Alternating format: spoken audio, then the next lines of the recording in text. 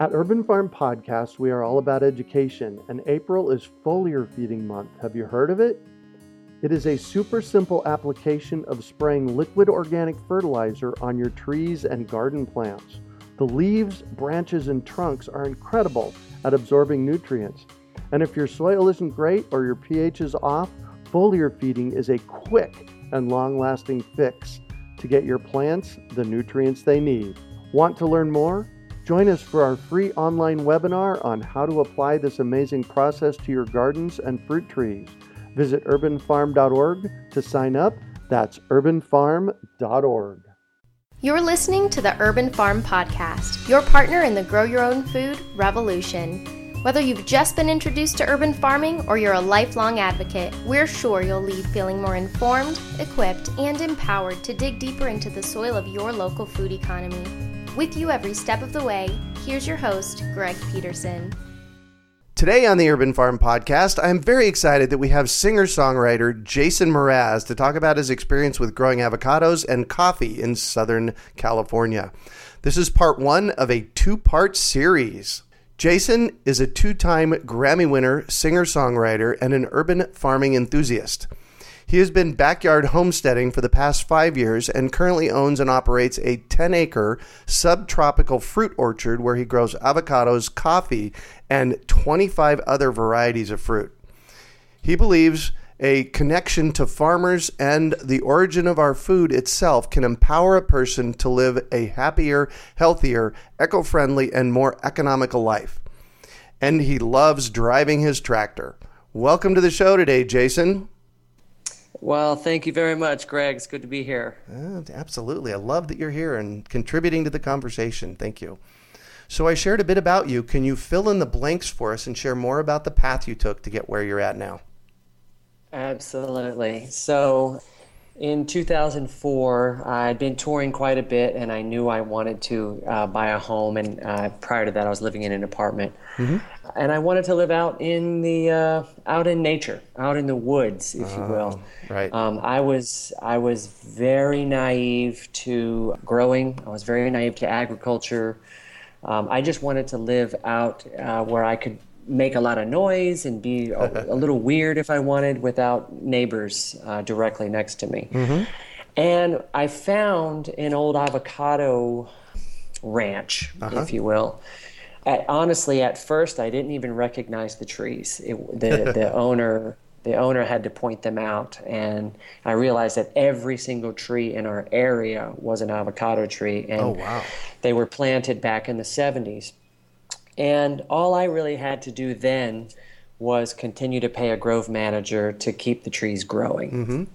And it's been lovely. And every year the avos would fall off the trees and we'd eat them.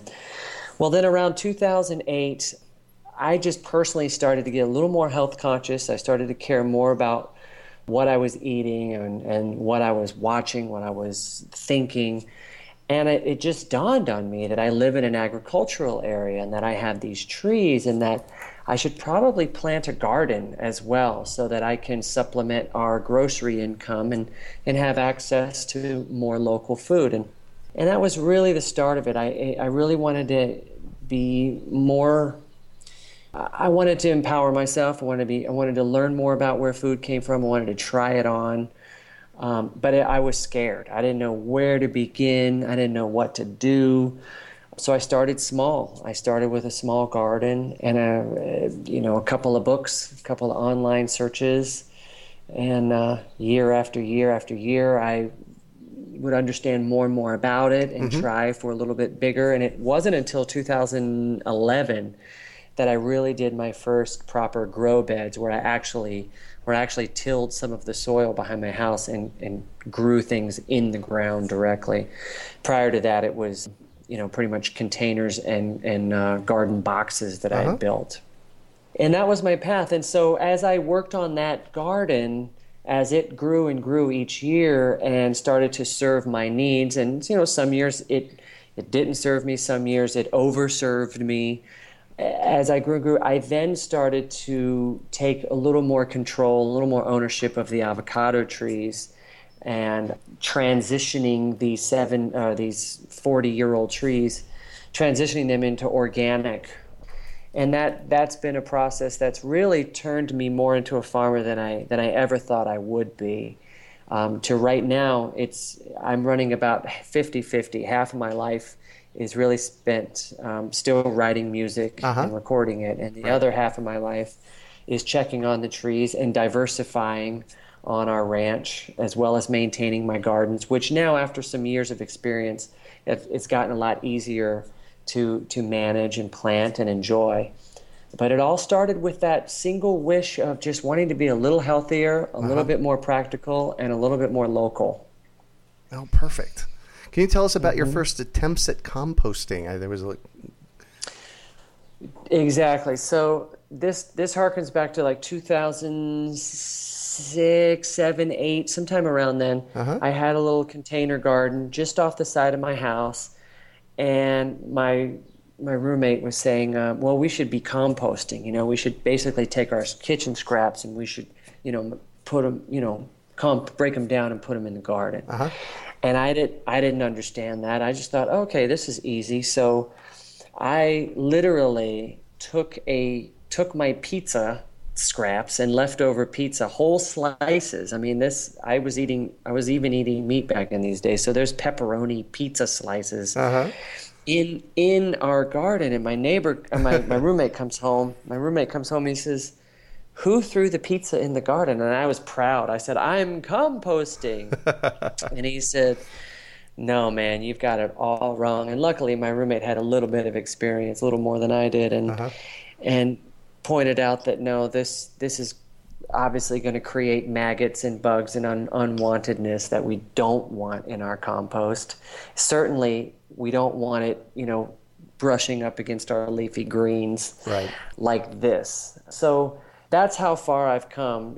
I began this journey throwing pizza in my garden, and I enjoy that story because I'm kind of proud of that big mistake. How far exactly how far you've come. So you actually participated in our Urban Farming 101 course in 2014, and I kind of wanted to check in with you and see how that helped you in your farming process.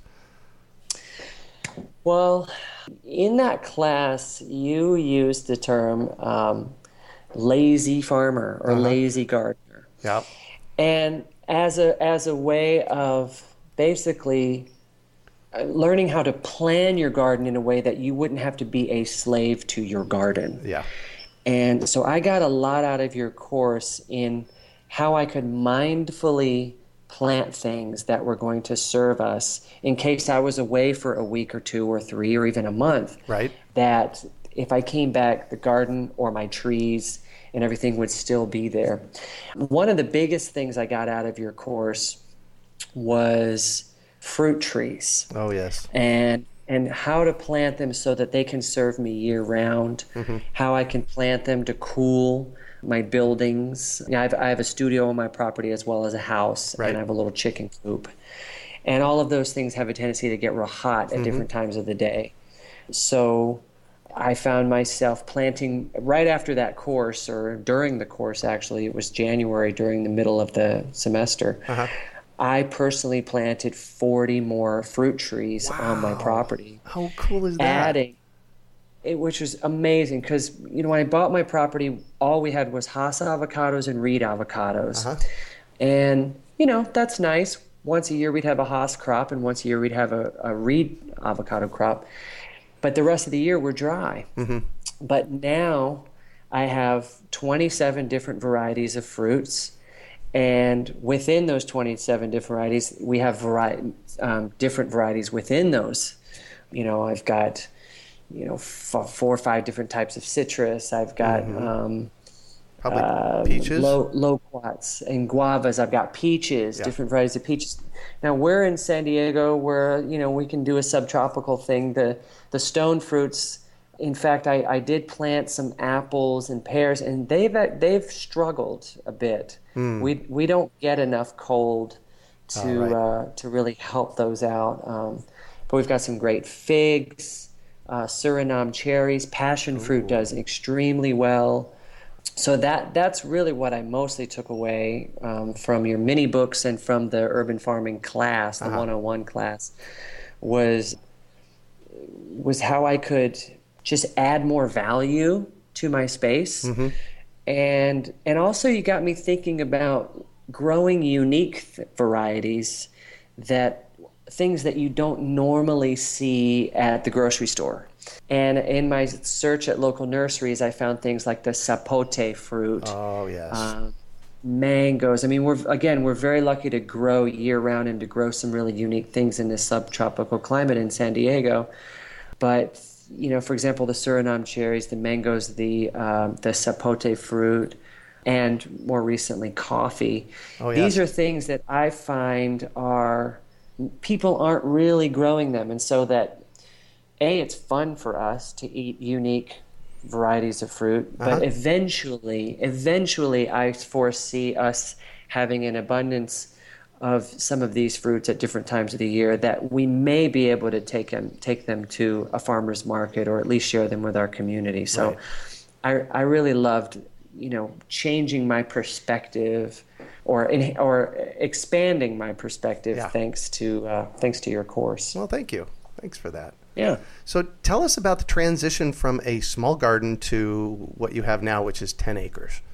Well, it's neat because the small garden is almost like a micro version of the macro of the larger piece of our land here. So, and I feel like I took baby steps to get there, with the container gardens, and then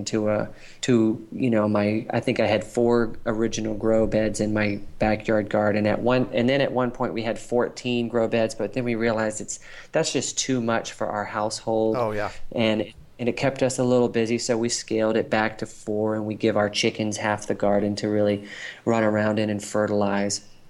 And then stepping out into the trees, that came as a economical need, because as I transitioned to organic, because I wanted to be healthier, I just wanted to proudly hang the California Certified Organic Farm sign on our gate. Nice. Yeah, and we're surrounded by ag land. A lot of people grow avocados. Neighbor across the street has been growing strawberries for years, but now he grows peppers. That's just because of his clients' needs.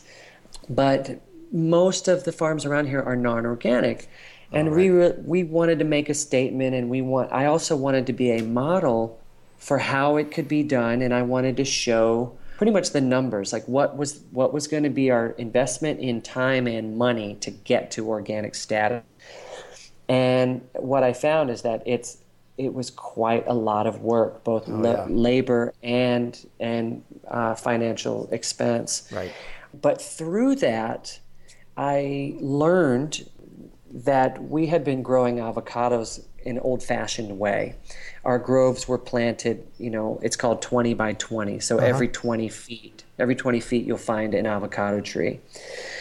And the trees are huge, and you have to climb a ladder and use poles to get the fruit out of these trees.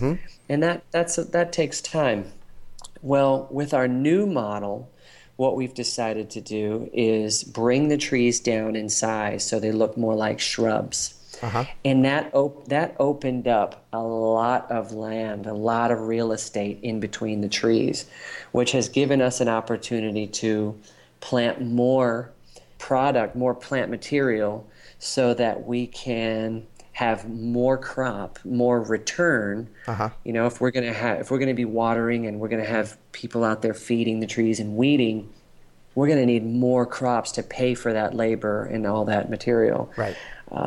And now we do. And the diversification is also fun, because rather than have the 2 crops a year, the 2 harvests of avocados, now we can look forward to having many varieties of avocados, as well as many other fruit varieties.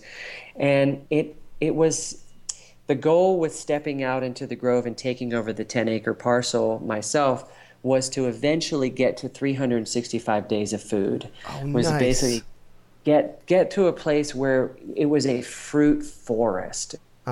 It wasn't just a monoculture of avocados. This can really be a dense jungle of food. The different places you walk, you might stumble onto a little citrus grove, or a little mango grove, or a cherimoya grove. And I'm really excited about it. We're still in that transition. We're actually still planting right now, but because it's 10 acres is a big space. Oh, yeah. But it would have been very daunting to do 10 years ago when I didn't have any experience. But now, having had some time to manage a small garden and to plant fruit trees around my home and my studio, to see really what it takes and to see what it will do in a year, how it can grow and how it can flower and how it can fruit, some of the things to look forward to. I learned patience through gardening. I learned patience through planting fruit trees around my house. Beautiful. Because it's such a sweet reward when those fruits do come, that I was finally ready to be patient enough with 10 acres. It didn't seem as daunting anymore. In fact, it seemed like the choices I make today, 5 years from now, 10 years from now, this can be a really, really magical and unique farm. Yeah. And I'll also have, some really beautiful data to show my neighbors and other future farmers in this area who actually are probably hurting financially with just growing avos because avocado prices have gone down and water prices have gone up.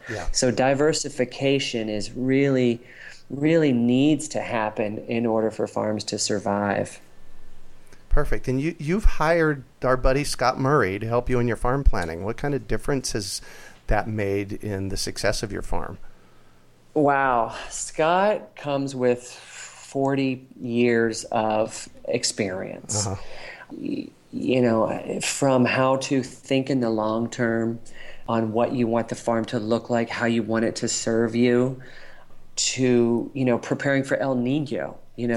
While I wanted to just plant trees, he's like, well, maybe we should spend a few weeks getting ready for this rainfall. We're gonna want to sequester the rain as it comes, and we're gonna want to make sure it doesn't all just run away and take all your topsoil with you. So he really helped us in preparing mentally and physically, transforming the landscape to hold in that rainwater and to dig various little, trenches and ditches, swales, to direct the water to go towards certain places. It was very helpful. Scott seems to know exactly what these plants and these trees really want to eat and just about how much they want to eat. So he's been very, very helpful in those formulas. He's very helpful in really taking a moment to plan, take a moment to draw a picture not only in your mind but on the page, and so that when it is time to execute, you don't have to work as hard. You know which steps you're going to take. Yeah, all your materials are there, and it basically becomes a little assembly line of getting the work done. Because in years past, I might have done one thing and then found out I did it wrong, and I might have to change something or something might die because of it. It's just Scott. I call him my mentor. I call him my farming mentor. And there isn't a lot that we do where we don't speak with Scott first. If we're going to make a big change or we're going to add something, I usually consult with Scott. And I've recommended that to a lot of young farmers or new farmers. It's like, get to know people in your area who are already doing this and download their wisdom the best you can, because that's a huge piece. You don't want that wisdom from Scott and the generations before him to just disappear. And every time I'm with him, I do my best to just soak it in. And I found Scott because just before I planted my first garden, I didn't know what I should buy, or if I should get a tractor, or if I should get this or that. I decided to invite all my neighbors over for just a hang. Wow. And about 80 people showed up. And because I wanted to know if other people, maybe somebody next door was already composting and they could let me have some of their material. Right. Maybe somebody had a tractor I could use. Maybe there's something I could grow for somebody else. It was an opportunity to just see what was growing on. In fact, I called the event "There Grows the Neighborhood," what's growing on. And I love it. And so Scott was one of these people that came over, and I had said something to the group. I said, I'd really love to be able to eat my own zip code. who can help me do that? And Scott and his wife Laura raised their hands. And that's when I met them and found out they had a CSA growing on at the time. And so my wife and I joined their CSA. I wasn't married at the time, but my gal and I joined their CSA. Right. And we started to get our food from the Murrays and went over and saw their urban farm, or their edge of urban farm, as they call it, because they're just on the border of ag land. They had a little 2-acre spot with tons and tons and tons of food growing. We couldn't believe it. And so we were getting our food and starting to get some information from them. This was probably around 2010. Mm-hmm. And then in 2011, I ate some ketchup that Laura Murray, Scott's wife, had made. Oh my gosh. And it stopped me. Like, I couldn't talk to anybody. I just had to focus on this ketchup, and I eat more of it and eat more of it. And that was the weekend I decided I was going to plant a serious garden, and I was going to grow all the ingredients I need to make this ketchup. So it was food that drove me from my smaller container gardens to really giving it a good effort in my backyard with a proper garden. Yeah. Because it was Scott Murray's wife's ketchup. And I wanted that in my life. I wanted to be closer to that experience. Yeah. So yeah, that's how I found him. I had a little party. I invited neighbors. I met them, and then learning about seeing how much they knew, I started to hang out with them as much as I could. And obviously I hired Scott to help me with my transformation here on my property. Well, you're lucky. I consider him one of my mentors as well. I met him probably 2011, and I've learned so much from him. And I say that ketchup changed your life. Ketchup changed my life. Cool it really did. It really did. That? And my wife is such a foodie. She knows how to take ingredients out of the garden and do truly, truly remarkable things. So she said, if you can grow it, I'll make it. So nice. I was driven at that point. I was driven to grow a really nice garden and with some really quality crops in there. Yeah. So I know Scott, and he and I chat occasionally, and he told me maybe a year and a half ago that you are shifting what you're growing, and you're actually growing coffee on the property there. We are. Tell us about that.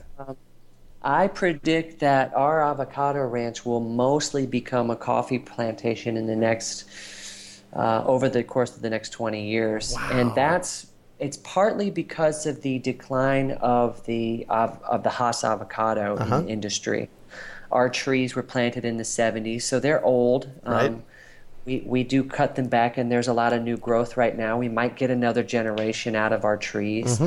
But, the whole area is covered in Hass avocados. So we really do get an advantage by planting new varieties of things.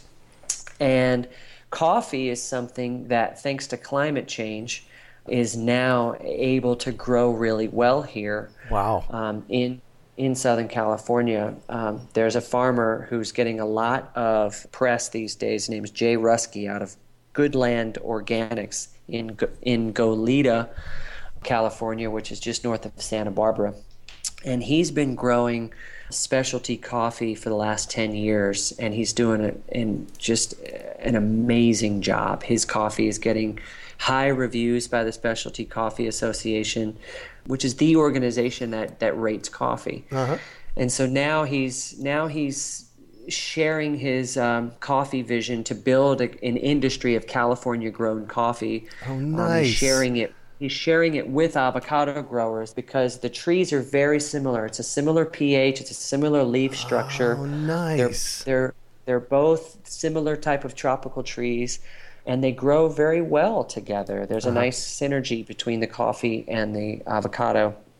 And the coffee, a coffee tree can last 50 to 100 years. And so that's another great investment. I mean, once you plant it, it's there for you, and each year, of course, we're going to have to cultivate it and prune it and feed it. But the blooms and the harvest should come yearly once it starts. And it's brand new to the area. People really don't know if it's going to work, but his tests over the last 10 years have shown that it does. In the 60s and 70s, people didn't think you could grow wine in California, but and look what we did there. you sure can. Yeah, exactly. And coffee is interesting to me because it is brand new. Yeah. Because that was something I learned in your Urban Farming 101 class. It was like, talk to area chefs, find out what people want. Yep. And grow it for them. Yeah. And coffee is the second highest import in the United States after oil. Oh my gosh. People really want coffee. And if you go to a specialty coffee shop, you get these brilliant varieties from all over the world, but there's never been a mainland USA coffee. So we're really looking forward to adding coffee, adding California-grown coffee to that landscape. I just think it's really exciting. I think it's cutting edge. I think it's new. So because we brought down our avocado trees in size, we were able to add last year 2,234 coffee trees. Oh my gosh. To our property. So wow. That's just amazing to me. Yeah. Where I was losing money growing avocados as an organic grower, the drive for me now is watching all of these crops in the next 5 years start to come to life and start to give us some return and get ahead again and survive as a small farm. Yeah. I'm lucky that I have a great day job, but a lot of my other neighbors and gentlemen farmers in the area, they don't. Right. And I'm hoping that my farm and maybe even coffee can serve as a model for how we can save our small farms out here. Nice. Yeah. So why is this notion of urban farming, or your kind of suburban farming, why is this important to you?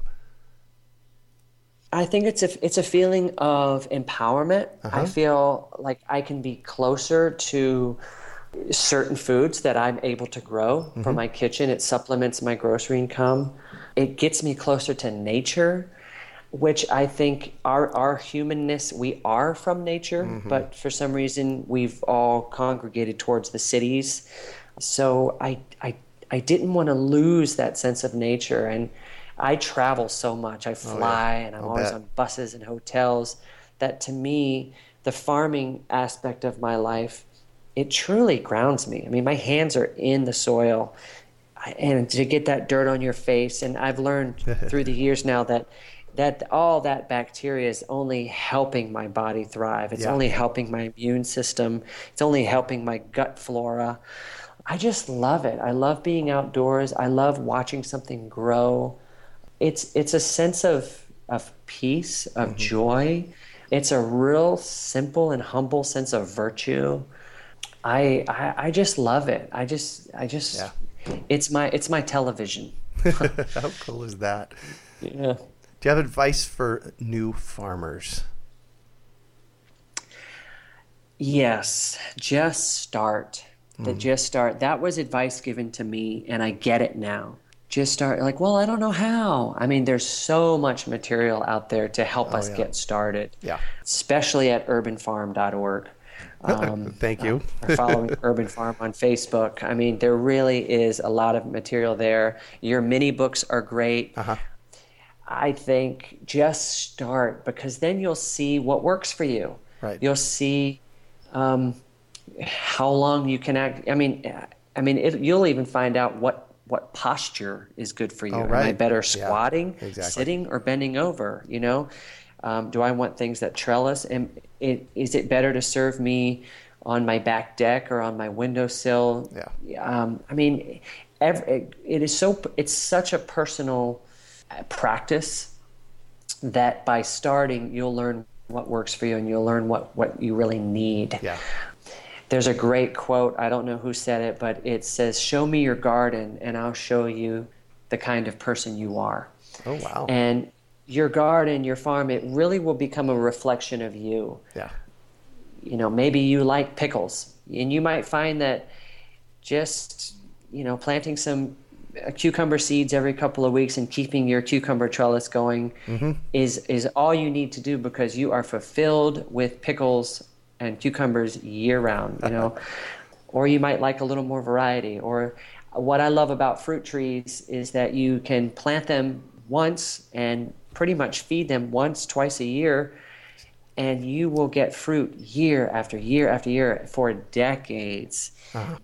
That is such a gift from nature to you, all thanks to the little bit of time that you put in. And so I say just start, because you'll learn, and also the sooner you start, the sooner you'll start to get some of that reward of eating those sweet, sweet fruits. Don't be scared, just get dirty. There you go. Love it. Don't be scared, just get dirty. I hear you grow medicinal and perennial herbs too? We do. So this goes back to, I found that I actually enjoy being a lazy gardener, a lazy farmer. Love that. And rather than try to grow, a few carrots and a few onions and a few beets and a few this, that seem to all get harvested at once and eaten in about one day. We've started to focus more on things that can winter over and keep growing and keep growing. We have this amazing chard that will last 2 years or more. We've got sages, we've got mugwort, motherwort, comfrey, plantain, angelica, asparagus. It just goes on and on, it sounds like. Top of my head. Yeah, and so the medicinal herbs and the perennials are wonderful because my wife likes to, we drink herbal infusions. And what that is we take the herbs dry, fresh, like stinging nettle, and you can put it, a couple of dried cups into a big quart jar and pour boiling water on it, let it sit to 4 hours, and then strain it and drink it, and you've got this truly magical beverage. It's an herbal infusion. And we're getting more and more into this, and it's helping us get off of supplements, so we're not buying supplements, and we're not buying all these really expensive superfoods that come from other countries. We're able to actually source our chlorophyll and our nutrients and our vitamins right from our own backyard. And it's very easy to grow. There are types of things that you can cut them back and they just grow and grow even bigger the next time. We've got these beautiful flowering lavenders, flowering basils and lavenders that our bees love to dine on. And so these are things that enhance our garden. We've noticed that the pests, we used to have a lot of aphid problems on our kales and our lettuces and our chards, etc., that we no longer have that problem. And I truly think it's because of our diversity of all the different herbs we have growing, sort of in conjunct with our lettuces, etc., our peppers and things. And I think our soil health adds to that too. But yeah, so the medicinal herbs are great because it's just another type of crop that we like to use in our kitchen that we don't have to buy and source from somewhere else. And it's very, very easy to grow. Once you plant it, it tends to just get bigger and bigger each year. And most perennials I've noticed want to propagate themselves and are easy to propagate and duplicate again and again on your property. So we've kind of fallen in love with those. Love that. This concludes part 1 of our conversation with singer-songwriter Jason Mraz. Join us in a couple of days as we talk with him about his experience with music, planting trees, and taking urban farming on the road. We hope you enjoyed today's episode of the Urban Farm Podcast. Remember to listen 3 days a week for tips, advice, and resources to help you on your journey with urban farming. You can find us on the web at urbanfarm.org or send us an email to podcast@urbanfarm.org. In the words of Vincent van Gogh, great things are done by a series of small things brought together. Be encouraged that with each lesson learned and skill developed, you are one step closer in the direction of your dreams. One of the first things that many of us learn when we start to garden is how to water and fertilize the soil. But there is an exception to this rule, and it's called foliar feeding. You should foliar feed or water the leaves of your plant with liquid fertilizer when you want certain nutrients to be absorbed better. Not only are the leaves great at uptaking liquid fertilizer, if your soil isn't very good or your pH is off, foliar feeding can help your veggies and fruit trees quickly get the nutrients they need to thrive. If you're ready to start foliar feeding for maximum growth, yields, and quality, head on over to urbanfarm.org/feed the leaves to see our selection of foliar feeding products. That's urbanfarm.org/feed the leaves.